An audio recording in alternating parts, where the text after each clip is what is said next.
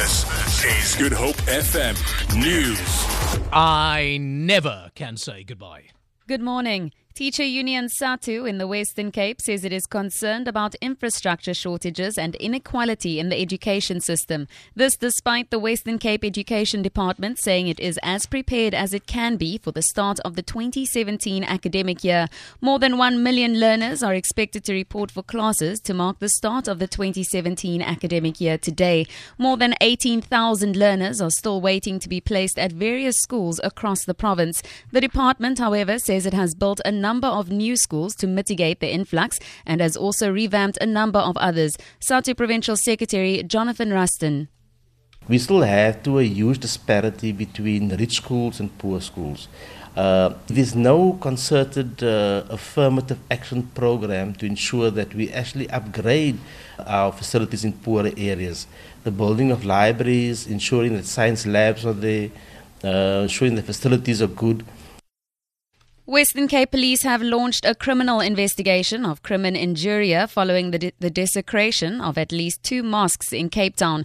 On Saturday, a pig's snout was placed at the gate of the Nur ul Islam Masjid in Simonstown, and on Monday, the Masjid Dul Jamaya in Cork Bay was splattered with blood and holy scriptures damaged. Police spokesperson Andre Trout says no arrests have been made yet.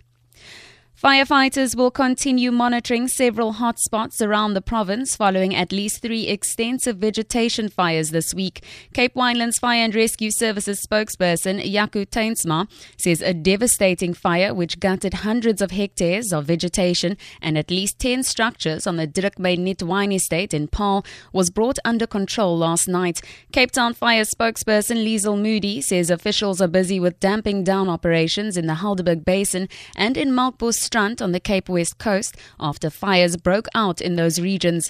The fire in the Helderberg Basin, which includes Somerset West and Salaris Pass, has caused more than 50 million rands worth of damages.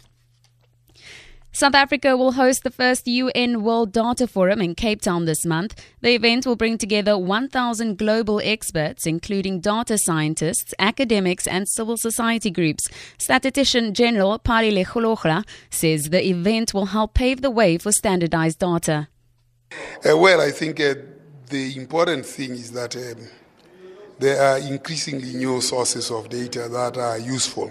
And for them to be useful and usable, we actually have to have standards. Data is like currency. And if that currency is not like the rand or the dollar or a national currency or a global currency, then we can end up confused without knowing which data to use for which decision.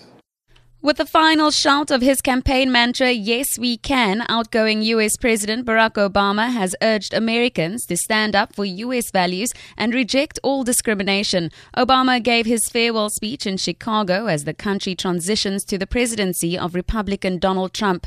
Obama asked the public to embrace his vision of progress while repudiating some of the policies that Trump promoted during his campaign for the White House. In his final request to Americans, Obama called on the nation to believe in their ability to bring about change. In your economic news, the rand is trading at 13 rand 76 to the dollar, 16 rand 73 to pound sterling and 14 rand 50 to the euro. Looking at commodities now, gold is trading at $1,187 and the price of Brent crude oil is at $53.75 a barrel. For Good Hope FM News, I'm Tamara Snow.